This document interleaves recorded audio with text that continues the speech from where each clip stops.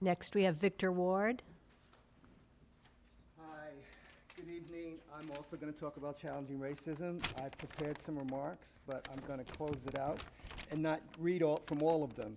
I think challenging racism, learning how through stories and conversations is important for Yorktown High School, where my son is, and all county schools because it is a practical way to get everyone focused on the fact that there is no biological difference between people. In fact, race is a made-up construct that has nothing to do with intelligence. Therefore, we should be alarmed when minority students are achieving at a significantly lower rate than their white counterparts. This is known throughout the school system as the achievement gap.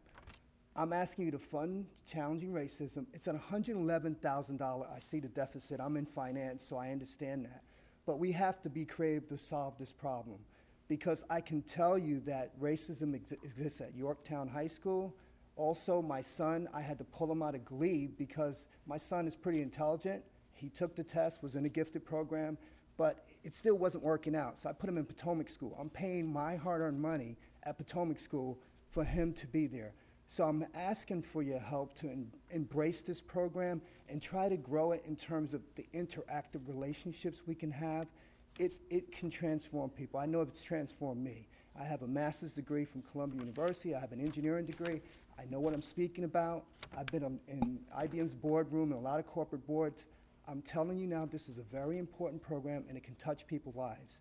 I no longer think of myself as just a black person. I'm a human person. I don't care about someone else's color. I'm not divided.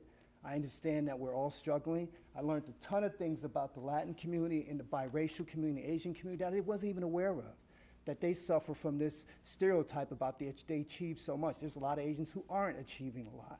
And then I met someone recently in one of the budget meetings that was dealing with disability issues.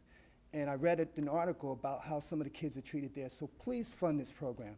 And I'm willing to put money up myself for it. Thank you.